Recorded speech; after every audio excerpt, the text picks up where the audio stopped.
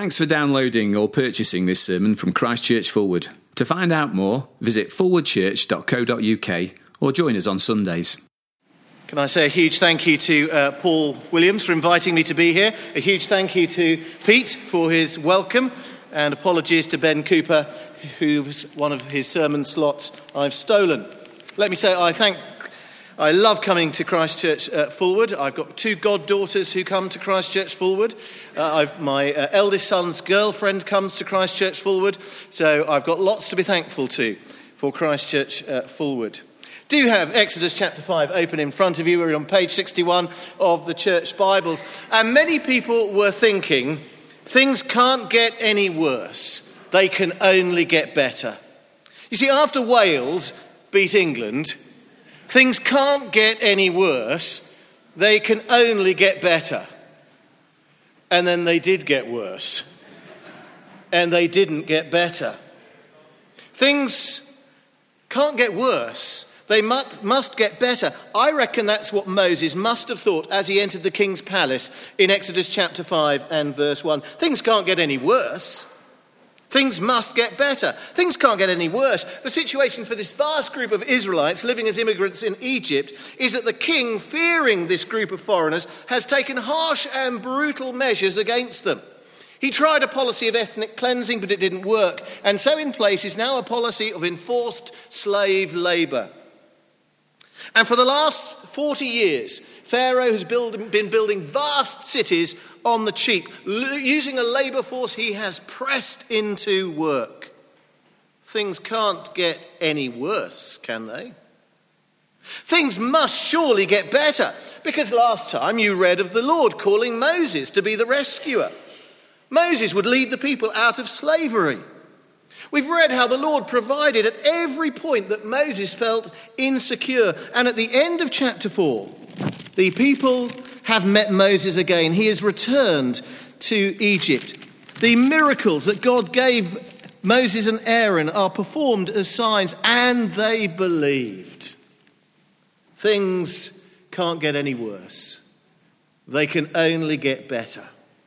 Maybe you've had situations where that is what you thought. Things can't get any worse. Things can only get better. Well, if Moses and Aaron thought that, and if the Israelites thought that in Egypt, then they're in for a shock. Because things do get worse, and initially things do not get better. As we notice, the first of two headings for you this morning. The first is this: the Lord's rescuer rejected. The Lord's rescuer rejected. Look with me at chapter 5. Moses and Aaron have entered the palace. Moses was brought up at court. Perhaps that's how he managed to get an interview with the king. Moses and Aaron have entered into the king's presence, and now they speak. This is what the Lord, the God of Israel, says: let my people go, so that they may hold a festival to me in the desert. Notice Moses and Aaron tell the king who has sent them, what he says, and why he says it. But it fails to impress. And so we first see the Lord's rescuer being rejected by the pagan king.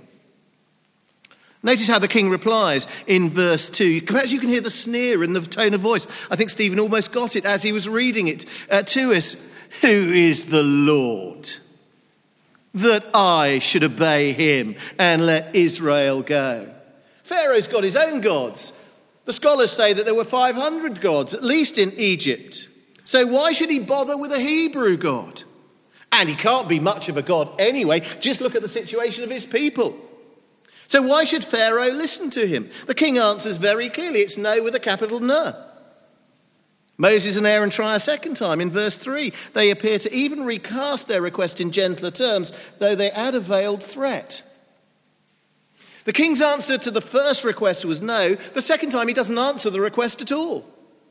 Instead, he rebukes them in verses 4 and 5. The king of Egypt said, Moses and Aaron, why are you taking the people away from their labor? Get back to your work. Then Pharaoh said, look, the people of the land are now numerous, and you're stopping them from working for me. Moses and Aaron, you're disturbers of the peace at best and plotters of sedition at worst. The rescuer, Moses, is rejected. But of course what's really happening, isn't it, is that Pharaoh is rejecting the Lord God. He's saying no to the Lord. And now the issue in the book of Exodus is this. It's being teed up for you for the next few weeks. Who is bigger? Is it the Lord of the Hebrews or is it the king of Egypt? If this is 1 to 5, are a bit like those pre-boxing contest press conferences where the two managers are kind of flexing their muscles and making their claims. You know, one is in a red corner and one in the blue corner. And it's as if you've got Pharaoh in one corner, you've got the Lord in the other. And at this point in the book of Exodus, if you've not read the book before, you might be wondering, who will win? The narrative is teeing up for this contest between the king of Egypt and the God of the Hebrews. But Pharaoh rejects the Lord because he doesn't know the Lord he's dealing with. And he's certainly going to find that out as the weeks go by. Because knowing who you're dealing with does make a difference to how you treat them. I remembered when I joined the staff of a church in London many years ago. It's the first Sunday and I just went and sat in a pew. I was sat next to a grey-haired man who was sitting alone. And I said, I don't know your name. He said, my name's James. I said, what do you do, James? He said, I'm a lawyer. I said, who do you work for, James? He says, I'm a lawyer for the government. I thought nothing more of it until afterwards I discovered that James, the lawyer who worked for the government, was Lord Mackay, the Lord Chancellor. Knowing who you're dealing with makes a difference to how you relate. Pharaoh does not know the Lord, but he will find out. But this rejection is more than just saying no to Moses. This rejection is more, in fact, than saying no to the Lord God. Because this rejection works itself out in then the persecution of the Lord's people. So often that's how it is through the pages of the Bible. People reject God and his rescuer by rejecting his people. And so you see, instead of things getting better for the Israelites, they're now going to get a whole load worse. That's really the theme of verses 6 through to 18. Life in Egypt is suddenly going to get a whole load worse. The slave drivers and the foremen are to instruct the slaves. No longer do they make the bricks with which to build the cities in Egypt. Now they have to collect the straw to make the bricks to build the cities in Egypt. The workload has just dramatically increased. And notice in verse 8, there is to be no let up in the amount of bricks they make. Productivity is not to fall. In verses 10 to 14, the foremen pass on the news. Slavery has just got a whole load worse. Indeed, verse 12, we're told that the people will now have to scatter over the whole of Egypt in order to supply the straw to make the bricks to build the cities. Well, the reaction of the Israelite foreman is to send a deputation to the king. The shop stewards directly going to the employer. But there are no industrial tribunals to take Pharaoh to, no European work directives to argue from, and no courts of human rights to appeal. Oh, they make their case in verses 15 and 16, but their appeal falls on deaf ears, and the king just merely restates what he's already said before in verse 17, lazy. That's what you are, lazy. That's why you keep saying, let's go and sacrifice to the Lord. Now, get to work. You'll not be given any straw, yet you must produce your full quota of bricks.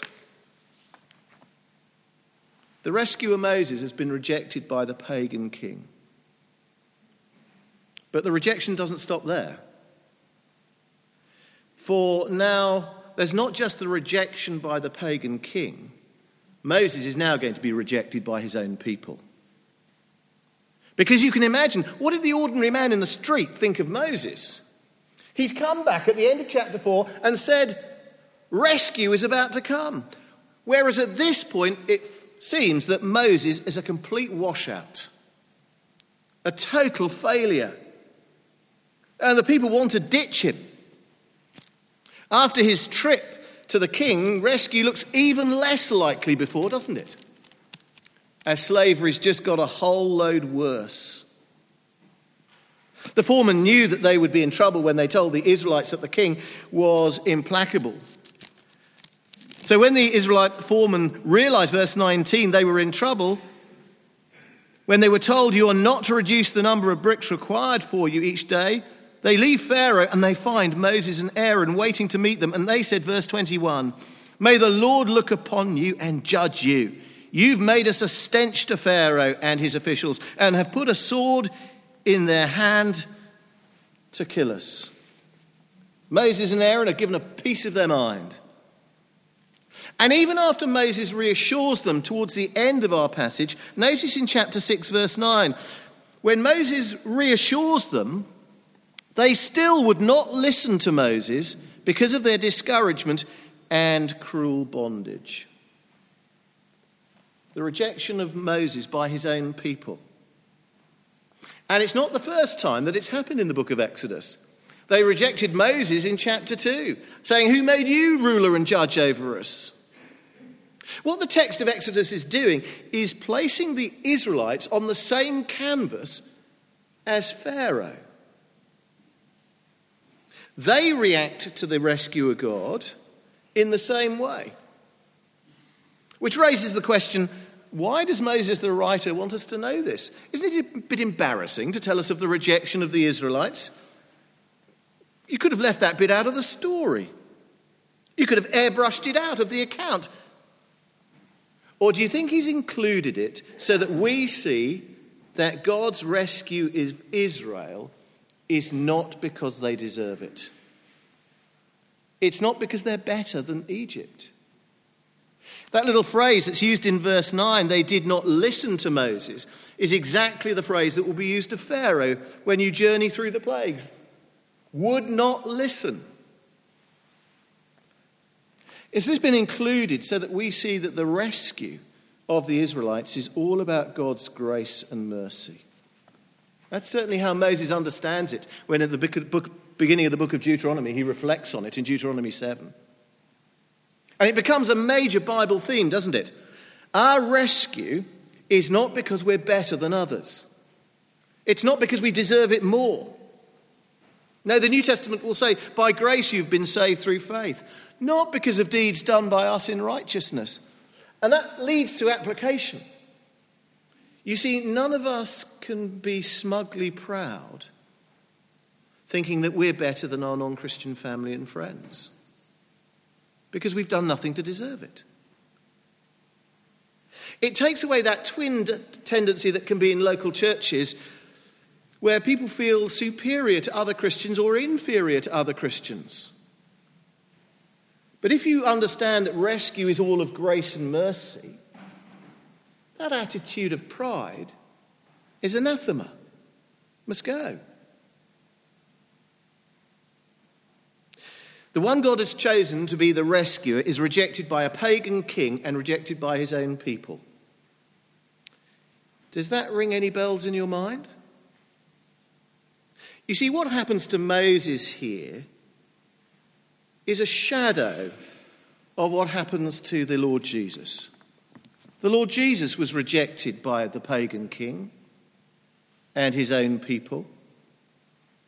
Moses' experience here in Exodus 5 is but a shadow of what Pilate and the Jews will do to God's rescuing son, Jesus. The rejection of Moses is repeated in the rejection of Jesus at his death. And then Stephen, just before he's martyred, will take the rejection of Moses, see it as a shadow of the rejection of Jesus, and then see that the norm of people's rejection of the gospel. In other words, people will continue to reject the Lord by rejecting his rescuer, by rejecting the gospel. We prayed for people around the world today whose gospel proclamation is rejected in ways as violent and brutal as Pharaoh does here. But we see it, don't we? When our gospel invitations are rejected. Have you ever invited someone to a guest event at church and been rejected? The door's been closed, the answer's no. Rejecting the gospel, don't be surprised when the non-Christian world does it. Rejection from a pagan king. But perhaps the shock is also rejection from those who are included as Israelites. And we see that from those who appear to be God's people sometimes today. You see, when experience shouts, as it did here, when experience shouts, the Lord does not appear to be doing what he's promised, you will discover that some people give up, drift away, let go. It'd be a surprise if many of us in this room did not know of people who've turned away from rescuer Jesus because he has not delivered what they thought he ought to have delivered by now. Because waiting can be hard, and the wait can make us think the promises won't be kept, which is exactly where we go next. The rescuer rejected, but then that leads to the Lord's promises restated. The rejection of Moses and Aaron, the worsening situation for the Israelites, leads Moses, verse 22, to pray. He returns to the Lord. He's got questions to ask and a report to make. He tells God what's going on, as if God didn't know. And his big question is why? Oh Lord, why have you brought troubles upon this people? Is this why you sent me? Moses has been told, chapter 3, you are the one who will lead the rescue. So why has everything gone pear-shaped? Maybe you can understand Moses' question and his puzzlement and his frustration. And he still hasn't quite got it, even by the end of our section in verse 12. Moses says to the Lord, if the Israelites will not listen to me, why would Pharaoh listen to me, since I speak with faltering lips? But the Lord restates. And in verses 1 to 5, he restates a covenant. So you can see that the Lord says, you will see what I will do to Pharaoh because of my mighty hand. He will let them go because of my mighty hand. He will drive them out. God will cause the slavery to end. They will leave Egypt. In fact, Pharaoh will push them out of Egypt. God will, verses 2 to 5, keep his covenant. Twice the word comes in verse 4 and then again in verse 5. The Lord had made a binding promise to Abraham, to Isaac, to Jacob. But do you notice in verses 2 to 5, God had not revealed his name to Abraham, Isaac and Jacob. He'd made the promise without revealing his name, which he has just done to Moses back in chapter 3. Yahweh, I am who I am. And it seems in verse 6, therefore say to the Israelites, I am the Lord, that it is God's name that will become the guarantee that he truly will keep the covenant promises that he has made. I am the Lord. Sometimes a name carries weight, doesn't it? Years ago, I worked in Knightsbridge in London, Harrods in Knightsbridge of London. I worked in the furniture department. I was a very junior, and I worked alongside an older salesman. And we'd just taken an extraordinary order for an expensive 4-piece suite. And I mean expensive. It cost £3,000, and that's 35 years ago. The man buying this 4-piece suite was very insistent. Are you sure it'll be delivered for Christmas? He said. Do you promise it'll be delivered for Christmas? He said. What guarantee can you give me that it will be delivered for Christmas? My older colleague just looked him in the eye and said, Sir, this is Harrods of Knightsbridge. The name was the guarantee.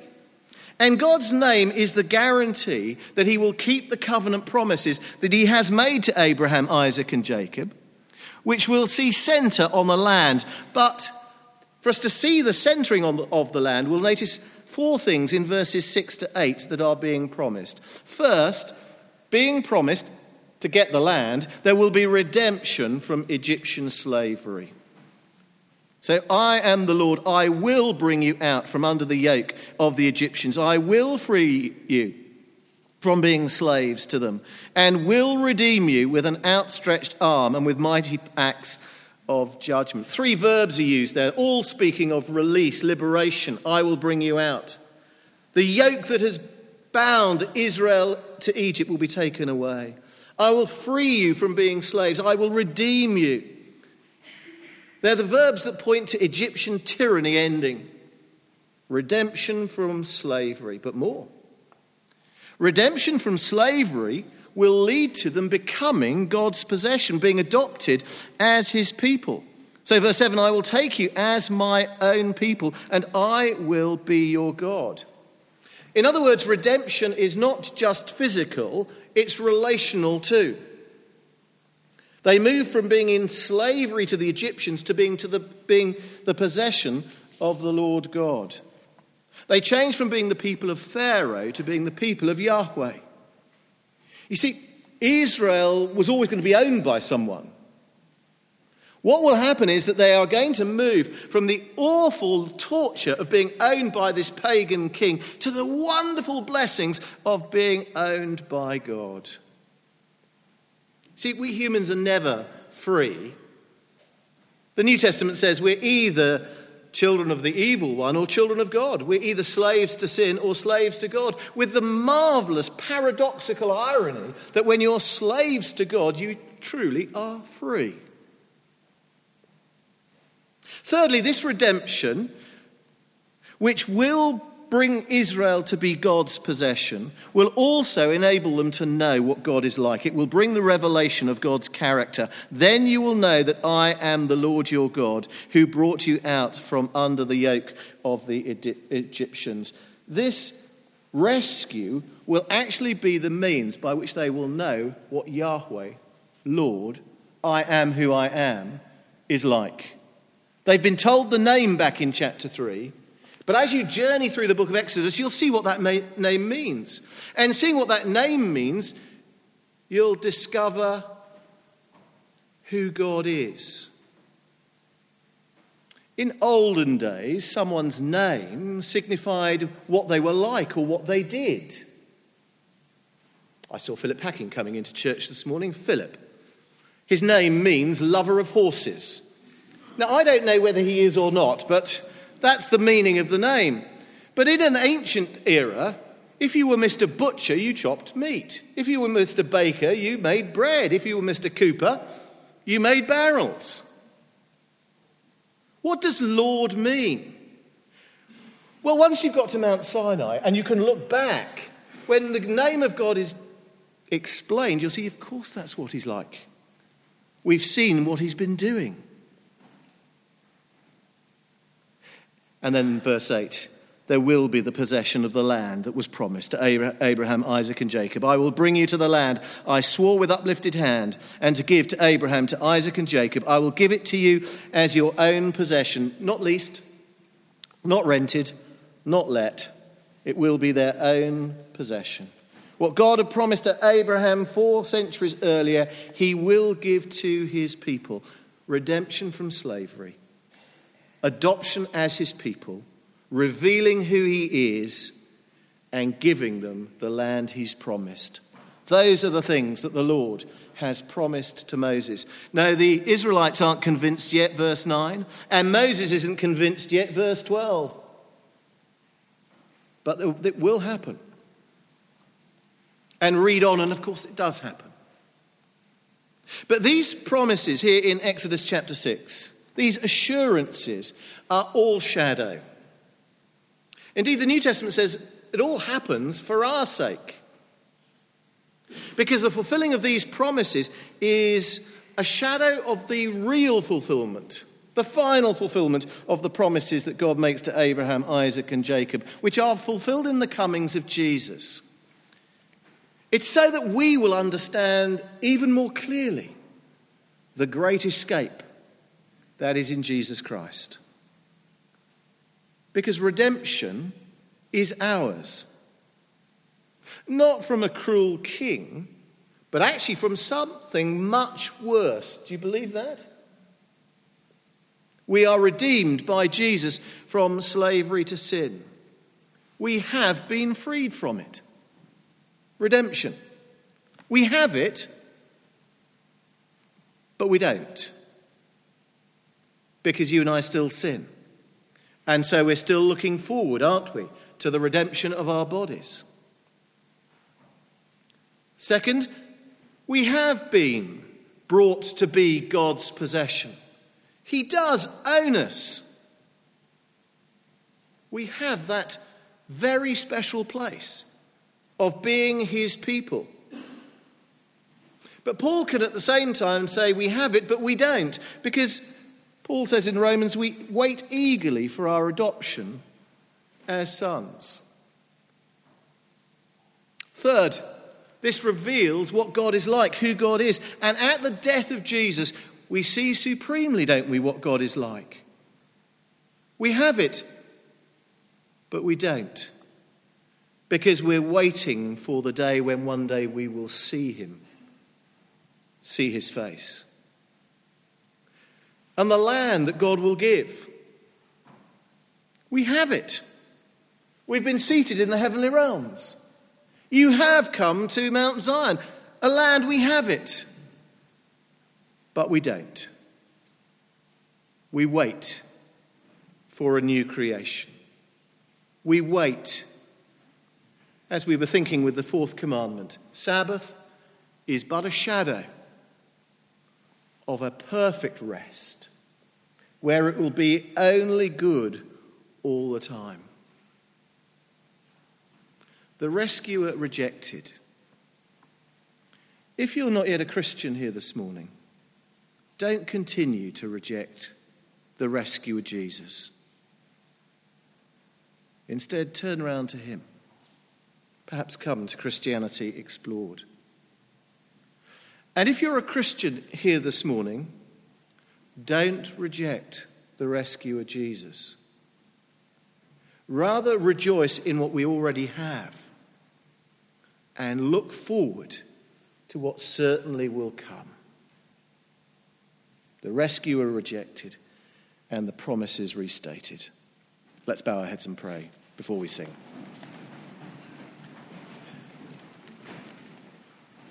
Our loving Heavenly Father, we ask that none of us might be found as those who have rejected rescue in King Jesus. We praise you that you make promises, some of which we enjoy today, but which we wait for their final fulfillment in the return of Jesus Christ. Keep us waiting patiently and guard us against rejecting Jesus. And we ask it for his name's sake. Amen.